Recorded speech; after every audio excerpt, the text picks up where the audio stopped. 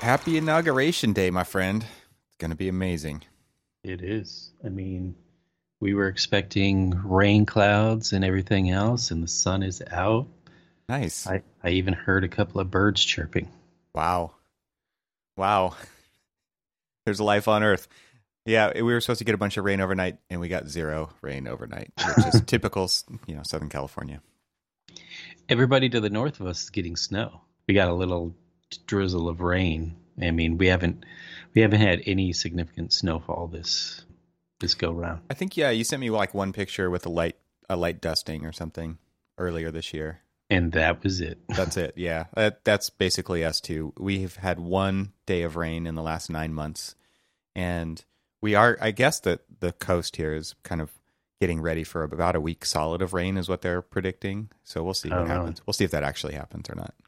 So somehow something happens where all of a sudden it scoops north or it scoops south and it just completely misses California. Yeah. Well, we had tried to go to Shenandoah National Park.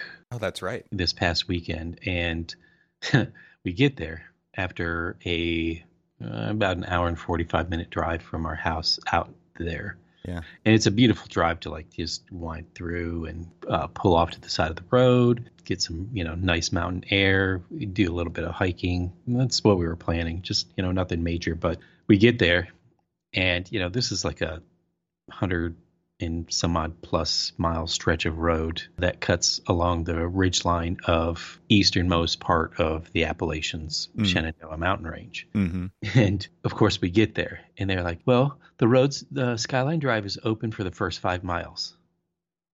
Like, what? Oh. So they actually had it like locked up. So there was like a gate across right.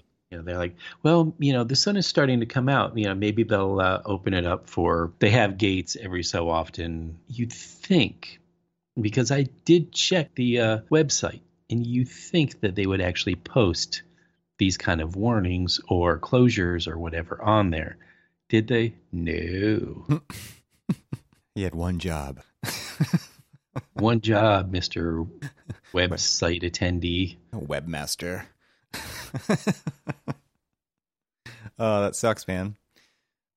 Yeah, I would imagine, like, I'm just trying to think, like, if I went out to Glacier National Park on my trip this summer and you get up to the road that everybody wants to drive on and it's closed, that would suck. Like, yeah, it's the one thing that I wanted to do here. It's like the main attraction. Well, you guys ready for a show today? I saw some photos of the mall. It looks pretty incredible. Yeah, I mean it's interesting because obviously with everything like securely locked down, I mean I don't know how many people will actually be there, right? In person, but there will be. The last time I got a chance to drive through before all the shit hit the fan, there was. I don't know. There were these massive, like AT&T mobile Wi-Fi stations. Yeah. But I mean, they're like these massive antennas and stuff, and they're positioned every 2 blocks from all the way at the very end of the mall, which is the Lincoln Monument or Lincoln Memorial Monument, really. The Lincoln Memorial all the way up. And so every 2 blocks you go up, there's these big, huge trucks, big, massive antenna arrays. It was pretty impressive. And like you're driving around and you see this one sculpture is what kind of threw me. So there's this like really, really cool kind of like abstract almost. So it's a sculpture outside of the National Gallery, the East Wing, the IMP building. And there's this really weird sculpture that it looks like this contorted antennas and like it, and then right next to it is the AT&T thing, and you just think it looks like this extension of this sculpture. Maybe that's what it was. Yeah, it's a. I was like, wow, that's pretty damn cool. Traveling installations. No, Cormac, those are for the 5G. That's what they're for. And then they're going to control the people and spread the virus. And well, yeah. Obviously, though, they were planning before the attack on the Capitol to have a bunch of people there, right? Because of what you're talking about, like that. Well, yeah. and I'm sure they had like bleachers and stuff ready to be set up. And Oh yeah. They were setting up bleachers along the. So traditionally you do the inauguration. Everybody's kind of like on the mall, and they're kind of facing towards the Capitol building. And then there's a procession down Pennsylvania Avenue, and you'll see like people will line up on it, and then there'll be bleachers, and there'll be all sorts of dignitaries and bands and everything else. And I have no idea what to expect today because of what occurred. But it's also weird that they were just preparing to have giant crowds as well, right? So it's like it really is like a divided way of thinking. I don't. It's just very different. Like let's do this. No, this happened. Now let's do this. Let's do the opposite. And it's so funny because it is like almost every project that we work on that just made me think of that. It's like this is going to be an exact opposite response to the thing we have. Right.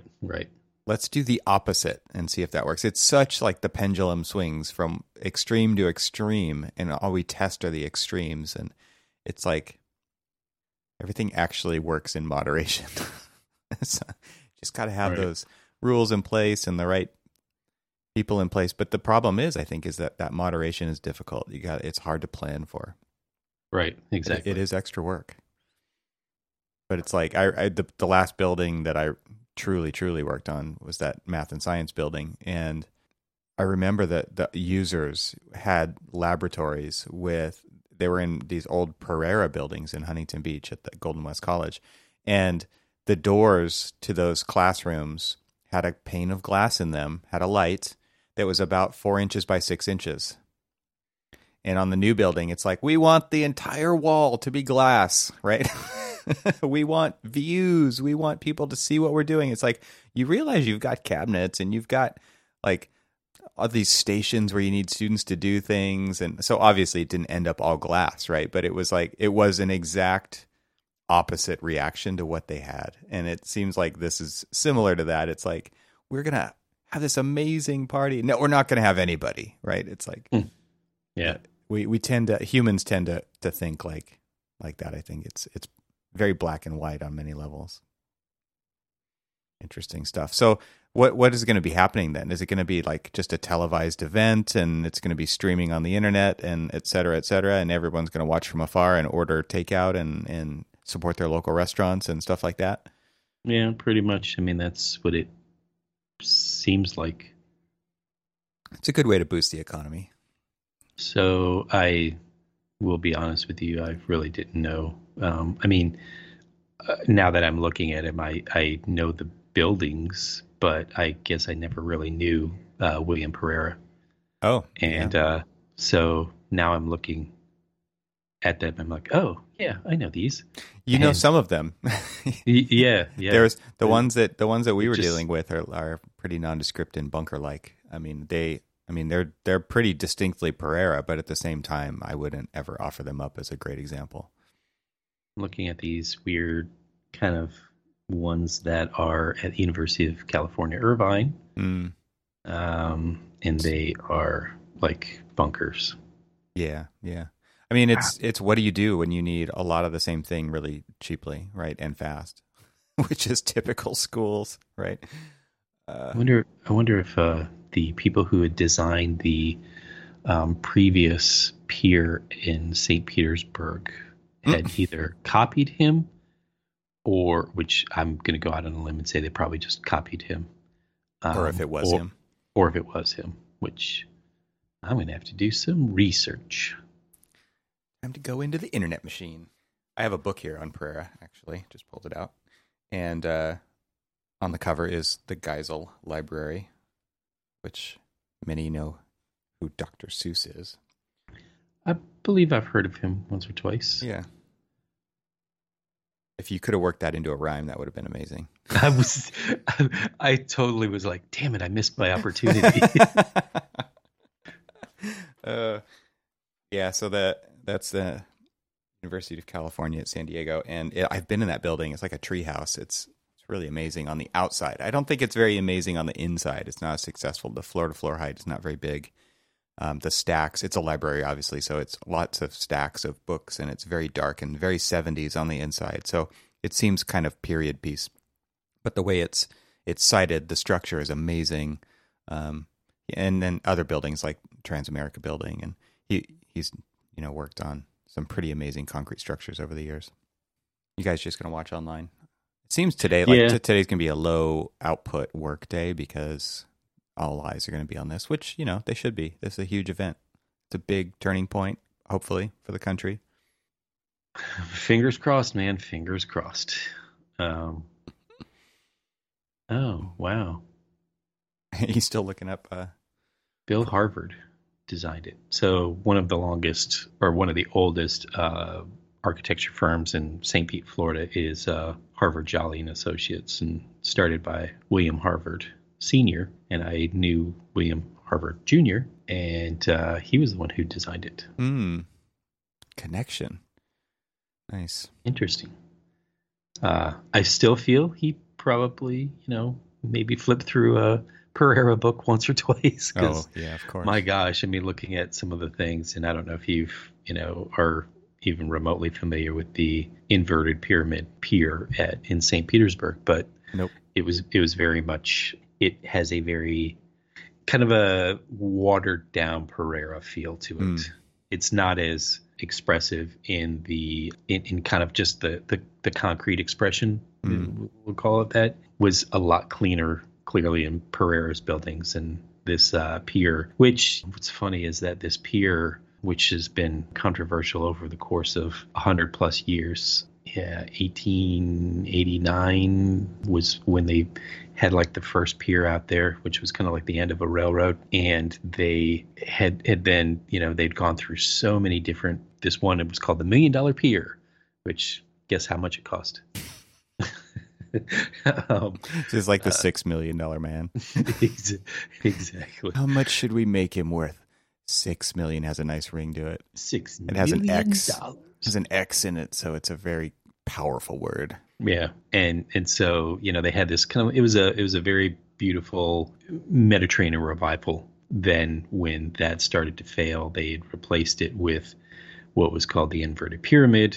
It was built on the same pier as the other one, and so now we're talking about like 100-year-old pier, like the actual pier structure with a building on top. And this building on top was to the point of failure. I mean, my previous firm that I worked for in St. Petersburg had done a lot of like interior renovations and things like that to it. And we actually took a boat and we went underneath the pier and to see the condition of the pier underneath. And they kept trying to put Band-Aid after Band-Aid after Band-Aid. Oh, yeah.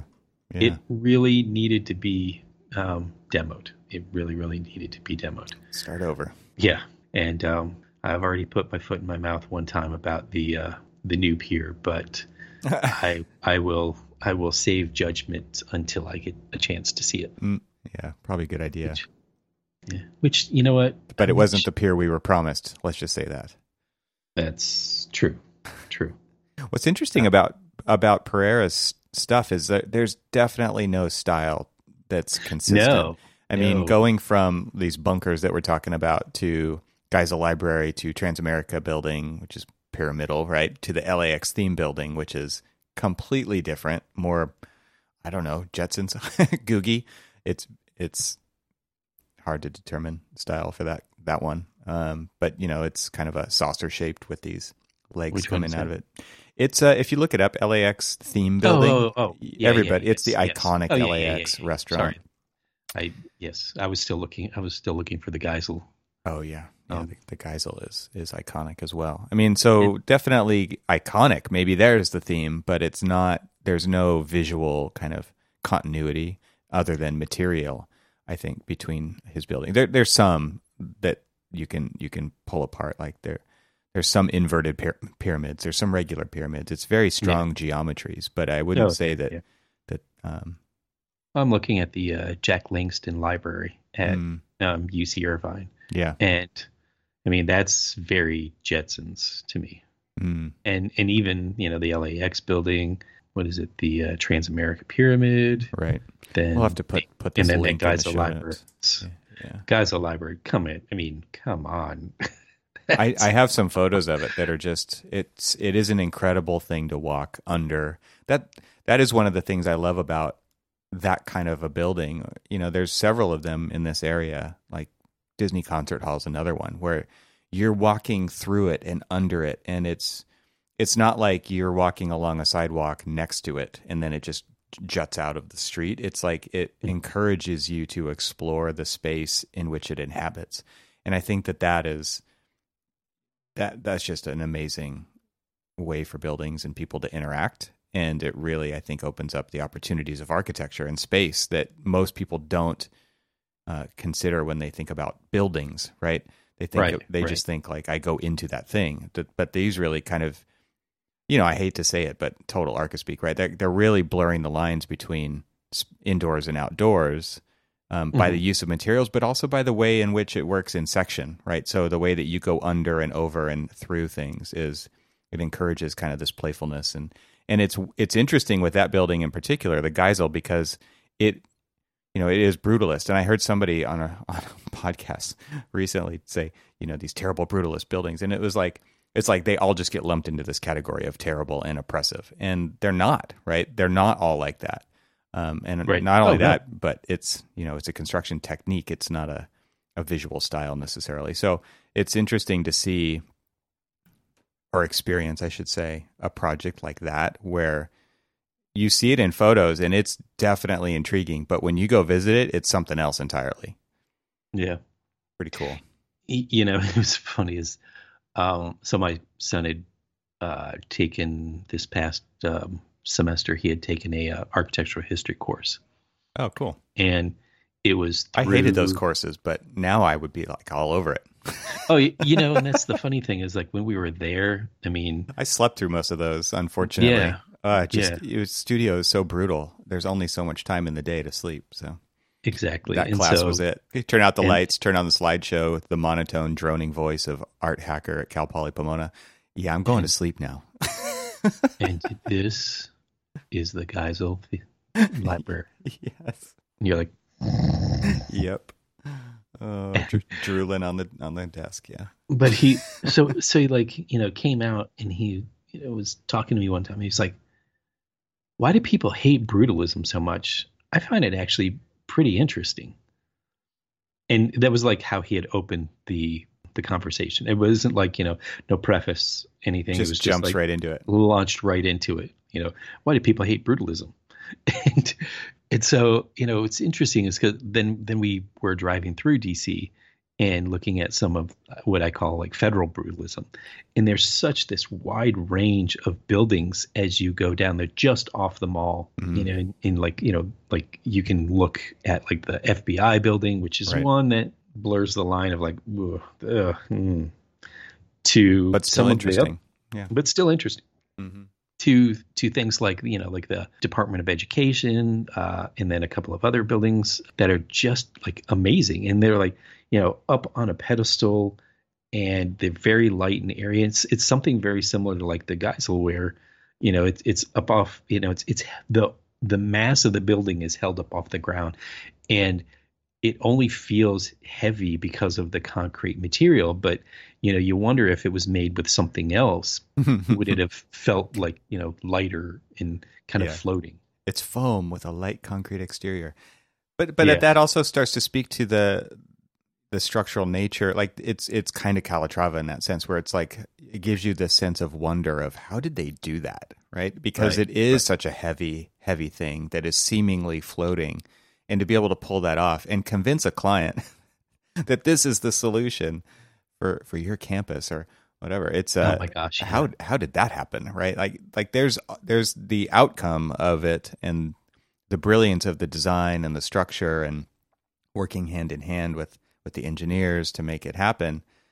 But that, how did it even become an option? Is what I want to know, right? Like that is the behind the scenes reality show I want to watch when it comes to this stuff. You know, it's funny because, you know, if you look at like maybe the explosion of campuses in probably around the late 50s, early 60s is where you see those buildings occur the most. I can give you an example of like the building that we renovated at WashU was a early 60s brutalist building. They just absolutely hated it. They wanted to do whatever it took to, like, it didn't fit with their campus aesthetic, which I'm not quite sure. I mean, their campus aesthetic is a collegiate Gothic, and here they've got these actually four massive. They were, concrete and stone brutalist buildings, and and I found something, pretty intriguing about them. But for some reason they had a very kind of like hands off. They hated those buildings, but I think the users generally do. Special. The campuses generally do hate them because they're so hard to modernize with the times, right? Oh my gosh, yes. Everything is in a wire mold. Everything's in a conduit. Everything's strapped to the outside. You can't put anything in the walls. You can't hide it. You can't make it pretty. You can't enlarge openings to put windows in because there's rebar and everything. And yeah, I get it, right? It's not but like they do that on new buildings either. They really don't. They just strap stuff to the outside. They do whatever's fastest and cheapest, but they see it as like these Band-Aids over time, kind of like the pier you were talking about. And it does. I can see how it gets old. And then there's like the architectural historians who are like, save the buildings. They're worth we can never get rid of this heritage. And it's like, well, times do change, and we kind of like, so you can see both sides of that argument, right? Yeah. Totally. Yes. Yeah. But like you guys said, you stripped it down to the bones. Then stripped it clean. And then you go back and you put all that stuff in right, because you don't have to worry about, it's not just a Band-Aid. You got to think for the long term, and you can run new chases, and you can run new soffits and ceilings and plenums and all of the things that hide all of the crap that nobody wants to see. Well, that would be the goal, yes. Yes. Until you get in there and realize that they decided to do a floor-to-floor height of 11.6 with waffle slabs. Yeah. And, you have this extraordinarily deep system. That you can't do anything in. That you really can't do anything. Because it's just pockets, right? It's like, individual coffers that you're not going to make stuff go up and down and up and down and up and down. And if anybody's ever done a lab building knows that, this mechanically intensive building that needs so much, ductwork and everything else. And air volume, right? So like the ductwork not only do you need a lot of it, but you need a big lot of it. Yes, exactly. And then you just like, I really do need, it's almost like, do you have a concrete stretcher? Because I need to like pull this building apart a little bit more, give it some more height. That's the scale tool, right? Yeah, exactly. I'm gonna do the stretch command on this building. Yeah, that's an AutoCAD reference for you youngsters. Jeez. What's AutoCAD, Grandpa? What's AutoCAD? Stretch. Do you mean scale? No, I do not mean scale. I mean stretch. Do you know that AutoCAD is still 35% of Autodesk's income? Yeah. Their revenue. I was reading a debate on, it was probably the Entree Architect Facebook page about what software should they know. And I was reading this one guy's more recent contention that why does anybody do BIM? I mean, it's such a waste of time. I mean, we don't build things off of BIM. So why are we spending so much time and money on them when we could be more efficient in working in AutoCAD? Sounds like somebody who's never used it, first of all. I held my tongue on, responding back, but I was just like, yeah, this is definitely somebody who's sort of stuck in where he is now, where he's been, and not really thinking about the future of the practice. And, just go back and listen to like 15,000 different, references that we make to, model-based delivery processes and things like that, which, kind of contend why we need to be moving. And, hell, if I was going to renovate any of these large scale buildings that we do, I want a Revit model as accurate as I possibly can get so that I can really truly understand all of the different intricacies of all of the new systems that would be going in there. Yeah. It's kind of interesting. Yeah, totally. I mean, it really does. Yeah. The whole, like, some people call it clash detection and some people call it clash avoidance, right? It's like, you have the ability to really put all those systems in their real sizes, in their real spatial constraints and with the hangers not running through the ductwork to hang the sprinkler pipes and all that kind of stuff, right? You have that ability. Does it mean people use it? No, it does not, right? It gives you the tools. It doesn't force you to use them. And it's interesting because I'm looking at a similar graphic that a friend of mine sent me, I think it was yesterday, talking about practicing architects, which software, what's the primary ones used in their office. So this was a poll. So it's just a poll. It's not a scientific study or anything of over 500 practicing architects. Yep, you're right. Entree architect community. So Revit, 37%, ArchiCAD 14%. So we're at 51% right there for BIM tools. Doesn't mean they're using it for the full usage of BIM, right? AutoCAD at 27%, SketchUp at 6%, Rhino at 1%, miscellaneous at 15%. So what's, I think it's interesting that the Rhino's even on the list because like it's not a primary tool because the primary tool is the one you use for construction documents, I'm guessing is what most people are thinking, right? Right. So there are architects using SketchUp. There are a lot of architects still using AutoCAD. But then the next graphic was what are they teaching in school? And I wouldn't even say that it's what's being taught in school, right? Because I don't think that schools teach software very much anymore. They don't have time. And so they just kind of like when we were in school and they're like, figure out how to make a physical model by yourself. They don't teach you how to do it. They didn't in my school. No, not at all. You figure it out. And it's like you use the tool for the job, right? And so in that one, there's no BIM software on the list. It's 73% Rhino. So this is like the opposite list of what we just heard in practice. And so there is a total breakdown, right, between what students are learning, but because of what they need, right, they need fast, iterative, fluid design tools that are focused on creativity. And offices need efficient design tools for production. Those are not the same tools, people. Right. They're not. Right. And they likely never will be because nobody can do all of those things really well. And I'm glad they're not, because if they were, it would suck. Like, the tools would never get, like, it's like Revit now. Like, everyone's complaining that it doesn't get updated. You know why? Because everybody uses it. And AutoCAD just gets your money. Or not AutoCAD, Autodesk gets your money. So now they're looking at other markets like construction because they've got all the architects' money.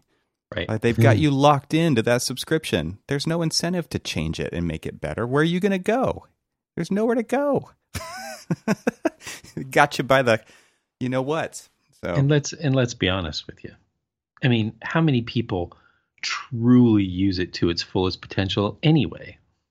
Oh, the true potential of BIM is nobody. No, I shouldn't say nobody. Rarely is that surface scratched. Exactly. Yeah. Exactly. Quantity takeoffs, fabrication, like it's still just used to produce drawings. And that's why it's not a fundamental rethinking of how we can do what we can do. It's just a further sharpening of the drafting pencil. But that's how it's been utilized. So and so then, I can see the argument that he's making that why spend the money on BIM because, I'm only going to do the 2D. But that's not really where we should be going, because that's not where the future of design and construction shall be. Well, I would also, I would take that further and say that I don't think architects should be competing on details, right? I don't think they should be competing on the drawing side of things, because that's not where the architect's value is. So, So I don't think you meant that with what you were just saying, but I also think that we need to have a fundamental rethink, because look at Eric Reinholdt's work. He just posted a video showing his process. What does that guy use? He uses AutoCAD and SketchUp and physical models, and he produces beautiful, amazing work. Now, there's not a lot of it. Eric doesn't do a lot of projects. He's in a very remote part of the country, right? He's in by Acadia National Park in Maine. He's on an island in Maine that, what do you even do there in the winter? You make YouTube videos, right? Like Eric does. But honestly, the work that he does is not he uses the right tool for the job for him, for a one person shop. And we shouldn't say that the tools should be, everybody should use the same tools, right? Not everybody does the same, even type of work. But man, we shouldn't be competing on the drawing side of things when the builder is the one who's going to first of all, not going to look at your drawings when they build it, but have better ways to do that. And so rather, I love the idea of us sticking to design intent and having those constraints be, and those decisions be manipulatable over time in the most flexible way. It's such a hard problem to describe and to solve. I'm not trying to do that right now, but there's a much larger stance to take here, which is where is the value of an architect, and is it in that thing that we produce? I tend to think it's not. But we're stuck by our own doing making that stuff. Right. And I think this is where newer delivery models have really tried to solve that, like IPD, right?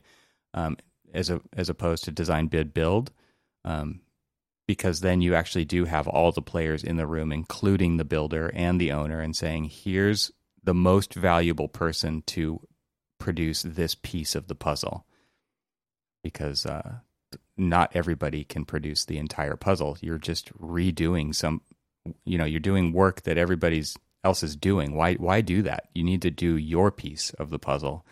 And in our case, it's design intent. It's synthesizing ideas. It's going from uncertainty to certainty. It's not drawing the window sill detail, unless that's incredibly important to the design, right? In some cases it is, but in most cases it's not, depending on the scale of the project. So many like little disclaimers in there, I know, but it's hard to describe when you don't dive really deep. So anyway, happy Inauguration Day. Happy. We're turning a new leaf. It's still sunny outside. A good sign. I'm hoping for the best. Fingers crossed. Fingers crossed.